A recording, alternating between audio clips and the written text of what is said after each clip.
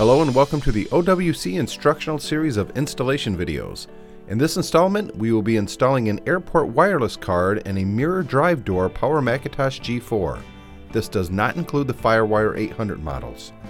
We have already powered down, unplugged, and placed our Power Mac G4 on a static-free workspace.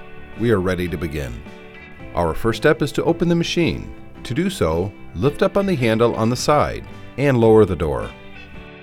This is the internal slot for the airport wireless card in our Power Mac G4. This is the airport card we will be installing. Turn the airport card over and slide it into the slot. Push the airport card into the slot until it seats firmly into place. Now slide the plastic tab up into the slot and out of the way. Our machine has a built-in antenna, so we will need to disconnect the end of it by pushing it out of this slot. And finally, pull the antenna around to the front and slide it right into the hole in the airport card until it seats into place. To close the Power Macintosh G4, simply lift and close the side door until it locks into place.